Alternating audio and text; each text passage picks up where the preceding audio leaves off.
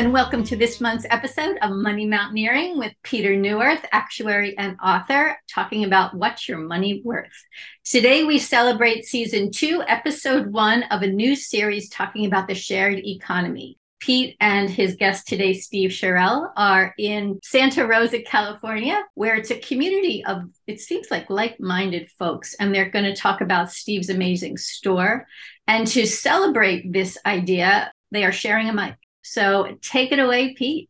Thanks a lot, Hope. And thank you, Steve, for joining me. And I am going to embarrass you a little bit by telling the story. But first, I want to just give an introduction to this new series of podcasts we're doing. I mean, for the last 10 episodes, I've been talking about money and how in the world of money, it's necessary to what you need to do to navigate through the world of money. And in particular, what's involved in planning for retirement and other important aspects of that journey through life. Well, one of the bumps in the road in my journey through life occurred back in 2020 when my house burned down in one of the many wildfires that we have here in Santa Rosa. And, it took me a while to recover. And it's part of why I love Santa Rosa so much, is because this is a town that's very used to those who have lost their homes through fire and know what to do about that. Well, this was a couple of years later, and I largely recovered, and I wandered into Stanroy Music, which is a music store in downtown Santa Rosa. And I started looking at drums, because among the things I had lost in the fire was an African djembe drum that I really loved, but I hadn't gotten around to replacing it, and the insurance money had run out. But I wanted a djembe. And so I was looking at djembes, and I asked the salesman, a guy named Tim. He came over and said, "What are you looking for?" And I told him my house had burned down, and I was looking for a djembe to replace the one I'd lost. And he said, well, just pick out what you want and just take it. And I said, what, really? And he said, oh yeah, do that. And come to find out that the reason I could do that was because of Steve, the owner emeritus of Stanroy. And so I want to talk about that with Steve, and the fact that rather than pay money for that thing, I got the thing itself. And so we're going to talk a little bit about what does it mean to actually share things as opposed to going through the medium of exchange, which is money. So Steve, tell me, please, why did I get that djembe, and what are you doing there at Stanroy? Well, at the time, I actually was not owner emeritus. I was still owner at the time. Now I wear the purple robe with graduations, but it was how I was raised and what allowed us to keep Stanroy from closing in 2013 when the current owners had run it into the ground, for want of a better word, was sadly my father's inheritance. And I inherited, the money never felt like mine. The responsibility felt like mine. And what I had to do was think, what would my father do with that money? But what would the next generation do keeping that in mind? Because that's what the next generation is for. And, I had worked 30 years at that store. Probably one of the greatest coins of the realm that my father taught me was loyalty. And someone told me that different generations have different words to describe their relationship with work. And baby boomers, it's company man.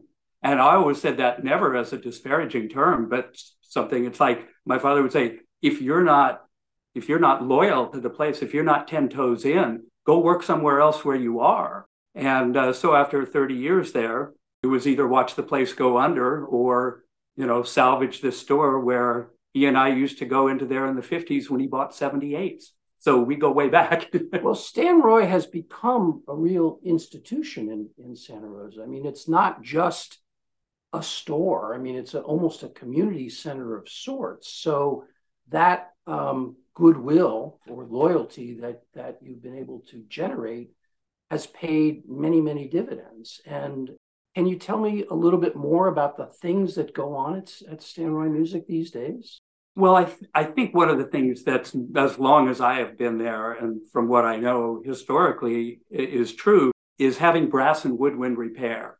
And there are other stores that can fix a guitar, although we still get most of the referrals for stringed instrument repair. But there's no one, you have to go to the Bay Area or ship it back to Badger in Wisconsin or whatever in order to get a flute fixed. And if you've got a gig that day and your pad fell off your flute, you need it fixed now. And so that's something that you can't get on the internet, at least not. I mean, yes, you can chip it somewhere and you can find that person on the internet, but you can't walk in and get it taken care of. Right. And I imagine a lot of people not only share their music with the repaired instruments, but they share their stories and their expertise. And there's a lot of sharing that goes on in that music, isn't there? There are, and it's, that's one of the things, especially the teachers, private teachers in the school system. The only way they can have their programs is to have people like Gary and Bruce in there fixing their horns. They could not do that. Mm-hmm. And if I had brought a picture of all of the horns that are waiting to be fixed in summer repairs, you would appreciate, where do you go? You can't mail out hundreds and hundreds of these instruments, and they all come to us. Right. So that is something we offer that's unique. And there really is a music scene in Santa Rosa, isn't there, that Stanroy is really a part of? I mean, I saw your stage set up at the Railroad Square Music Festival, for example. And we do. I mean, that's I suppose that's a sharing. I always thought of us in an advertising economy, but certainly to underwrite stages for the Railroad Square Music Festival, for Peacetown. Stanroy is underwriting the song service at the Lost Church, where they have 3 singer-songwriters every month get there and tell their stories about where their songs came from, perform them, and get an audience, some for people who've never had one before. I'm a real believer in the sharing economy because, as I say, money gets in the middle. And it's not about, what do we use money for except to buy things, services, experiences?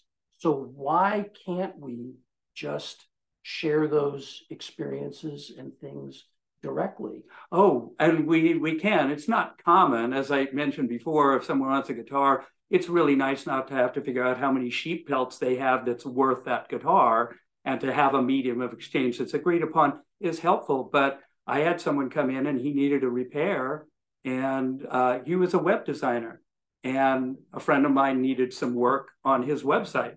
And I said, I'll fix that, you fix his. And friends are friends, so I didn't need that completion of that transaction. Well, it does sound like you have a somewhat different view of what money is and what it represents in our society than many. I don't know. I don't know. I think, I use it for the same thing. I try and invest wisely so that I'll get returns, so I can continue, getting a djembe when someone needs one or right. Whatever. But in a sense, it's the same thing that when you write a book telling people how they can best invest their money and understand the process, you're doing that because you want this to be a better world. Right. And it's nice if you get some sheep pelts back. Yes. Well, getting the sheep pelts back, that's one of the keys to whether an economy works, whether it's a sharing economy or a capitalist economy or a gift economy. I know you've done a lot of thinking about these kinds of things. And so maybe you could share some of your thoughts about gift versus barter versus sharing, what those words might mean to you. Well, as we have spoken of before, I think that gifts are gifts. My mother always used to say, if it's not something that's given wholeheartedly, it's not a gift.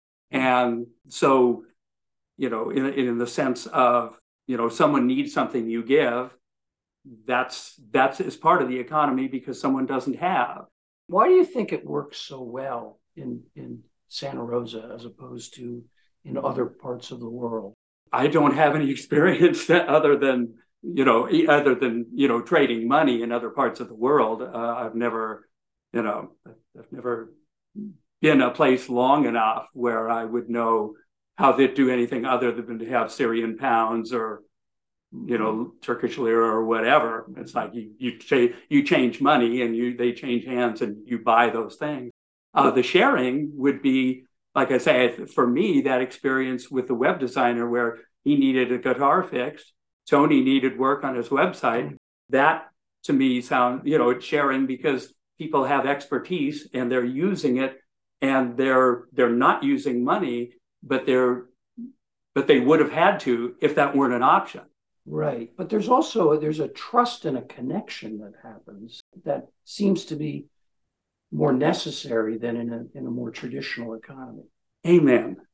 Because it's more human. I mean, we do forget, I think, at times that medium is just a medium. And, there's stories and movies and books and all sorts of things about, the movie Wall Street or whatever, where it's just, corporate greed. Greed is good.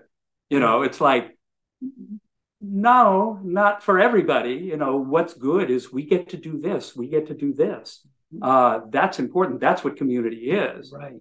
And one of my favorite things to say on the topic is, what is the source? What's the etymology of the word economy?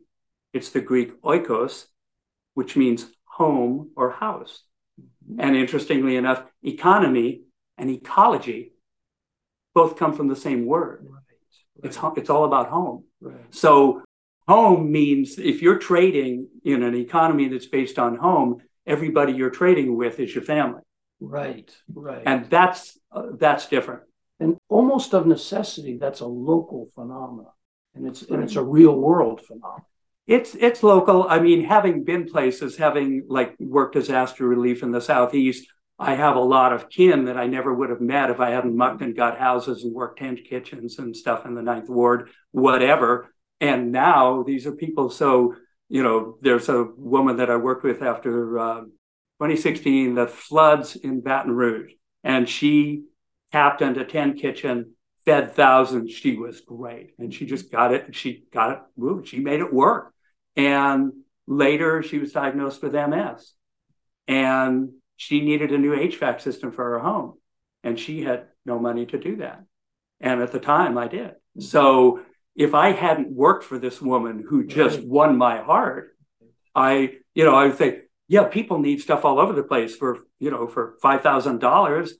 Think of what I could do with, feed the children or do whatever. There's a whole lot of things you could do. Well, and I would like to be able to do more. But when someone that I've worked for who just brought it in the best sense of community and humanity, I can't not. At one point, you started a commune. Is that right? Yes, I did. Can you tell me a little bit about that? Because that's a different way of. It is a different way. It's just one of those notions, of 55 years ago, where that was the thing to do.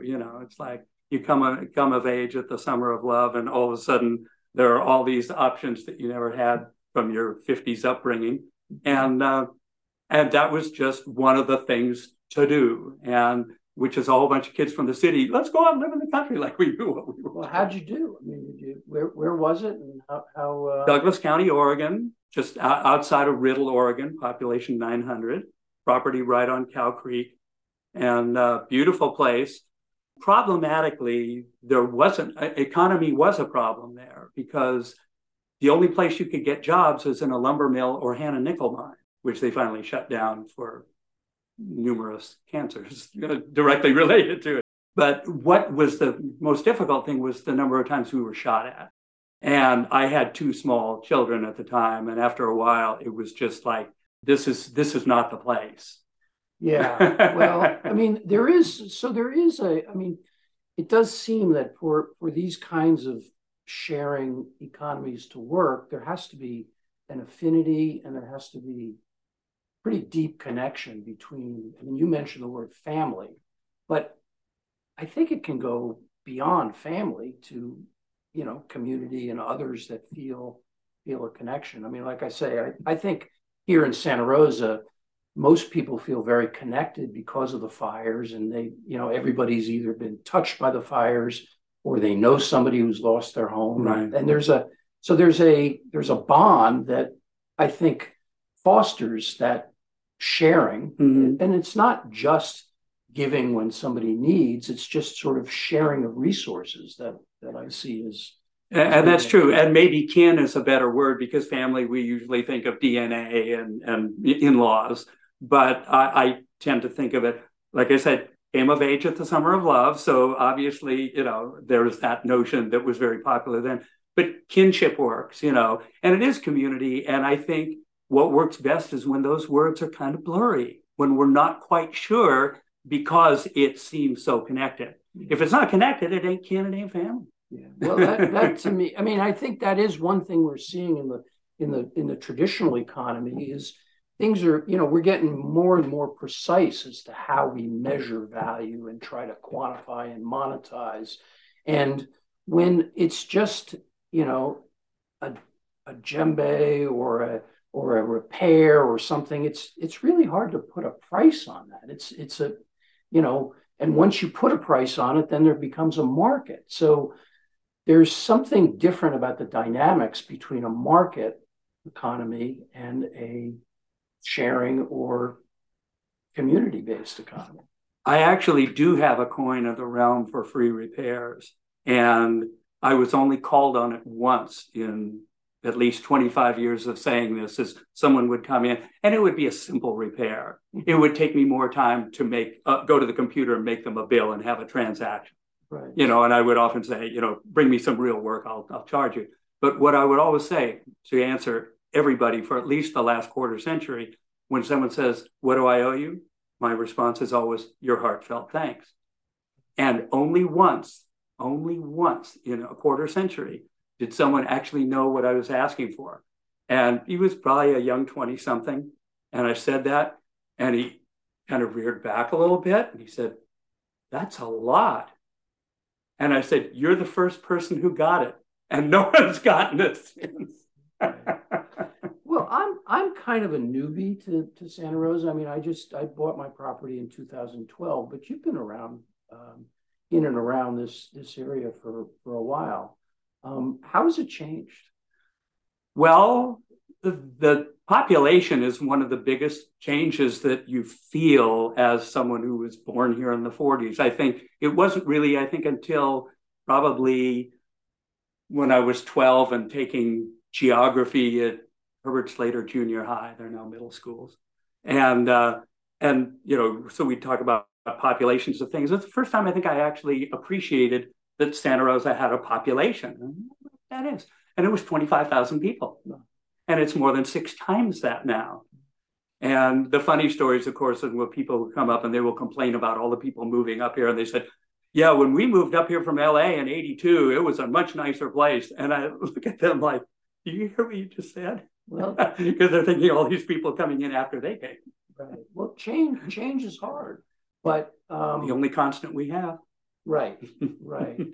Well, what do you, like I said, I've been, I was a victim of the fires. I was also a survivor of the fires because in 2017, my house did not burn. And of course, when 3,000 other houses did burn, I felt compelled to offer my houses to those who had lost their shelter. That's when I thought that this is a very special place. And what do you see as the effect of the fires on Santa Rosa? Have you've been through more than a few?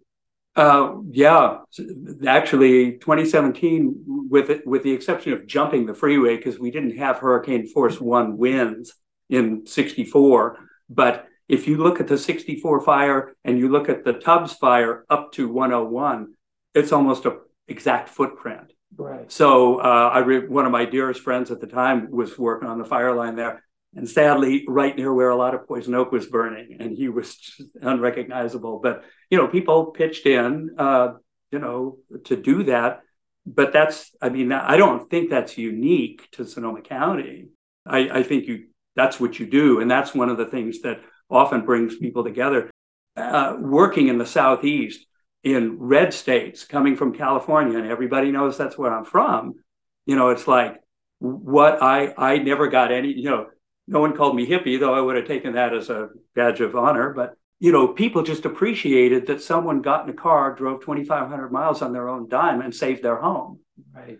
So I think that's one of those things of, it's not just, if, I guess for hippies and Hindus and New Agers, that sort of third chakra stuff of economics, governance, education, all of that stuff, that is the family of families. Mm-hmm. And it doesn't take much to go somewhere and pitch in where people realize it's like, this guy from California, from that place that we always say nasty things about, just came and saved our home. Well, that's interesting, because that gets to another question I was going to ask you, is about the scalability. Because like I said, very important. I think, I see wonderful things happening here in Santa Rosa, but I think in some sense it's because there's only 2 or maybe 3 degrees of separation between any 2 people in the city and the county. Right. To what extent is this kind of thing scalable? It's tough. I have a very dear friend from school and from commune, and a great historian of pre-Soviet Russian history, and just a great mind. And he says that our brains neurologically can only really deal with the village level. And now we have, as my father often said, the world has access to itself like it's never had before. So all of a sudden we are inundated with stories from, 100 years ago, you had to, wait for the telegraph across the pond or whatever. And now, you see things real time all over the world. How do we wrap our village brains around that? That is one of the biggest problems we have. Well, I guess one thing is the village gets bigger and more people move in, but that's...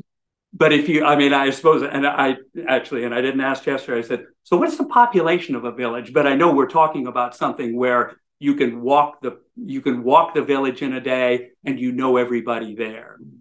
Or you at least know, that's the guy who lives next door to right. Joe. Well, that's the 2 degrees of separation. Right. And that's why I think, I'm not even sure government scales, because you've got people making decisions about your life. You might not, if you don't know them, you want to know the person, somebody that knows them. And that seems to be one of those necessary but not sufficient conditions for a community. Yeah. But there's also a real world aspect. You said you've done a lot of traveling and sort of you've done, you've hitchhiked 50,000 miles or so. So what else have you seen that has brought back and informed the way you operate in the world? The simplest way I can put it is, everywhere I've been is home. I didn't expect that. It wasn't an attitude that I thought, this is my planet, this is everywhere I go is mine. I just imagined if I went to a high chaparral or a low desert or the Middle East or, I remember waking up the first morning in Istanbul, and the Bosphorus has... You didn't hitchhike to Istanbul? No, but I did a lot once I got there. No, I took a BA. But I wake up the first morning there, and you can smell the Bosphorus, and it has a very unique smell, and I'll just leave it at that. It's not pleasant. I'm sure it's, people are used to it there. And I woke up, and I smelled it, and I thought, where am I? Because I was jet lagged. And I went, oh, Bosphorus. Oh, I'm in Istanbul. And I felt like I do when I come home from traveling, and I smell my house, and it smells like that. And everywhere I've been has been a sense of home. So I just imagined that I must be an earthling. Must be what? I must be an earthling. Right. Well, would that the earth could be a community, but it sounds like you still have those hippie values, and there's plenty of hippies still around. There's generations of them. Right. I work with 3 generations of hippies when I go do post-disaster relief after a hurricane. And yet, one of the interesting things about Sonoma County and Santa Rosa is how diverse it is, and how many, there are hippies, and there are a lot of Mexicans, a lot of immigrants, a lot of people who are, eighth generation, or maybe not eighth, but fifth and sixth generation homesteaders, and a lot of other, immigrants and outlaws. And what do you make of this kind of diverse county that we live in? Well, it may be not uncommon. I know that there are places that are a little more monoculture, and I think that we're lucky to have the what diversity we do have. There are a lot of ways in which people think pretty white place, and might look at that and going like, we don't really. Yeah, you think it's diverse, go to Oakland, and so I mean the people here are the people who live here, work here, trade here, share here, and why it's how it is that makes it in the way that it is different from another place. I don't really know. I mean, there are places that certainly where I've been where they were very much community organized, and I think that they were much more monoculture, so it was easy. I see. I mean, places where I've traveled in the Southeast a lot, especially because of that. There are a lot of places where there's not a lot of dissenting voices. Right.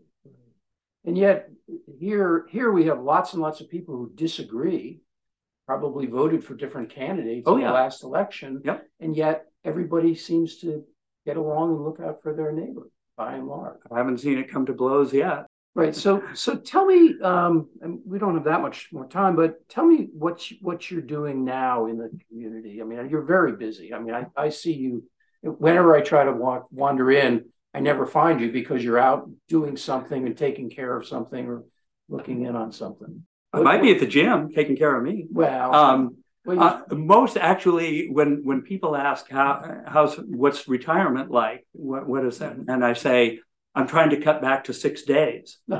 And when they ask how that's going, I usually say, not very well. So, and it's the time of the year when Gary in the shop will also be there on Sundays. He worked the 4th of July as well because, school starts in a month.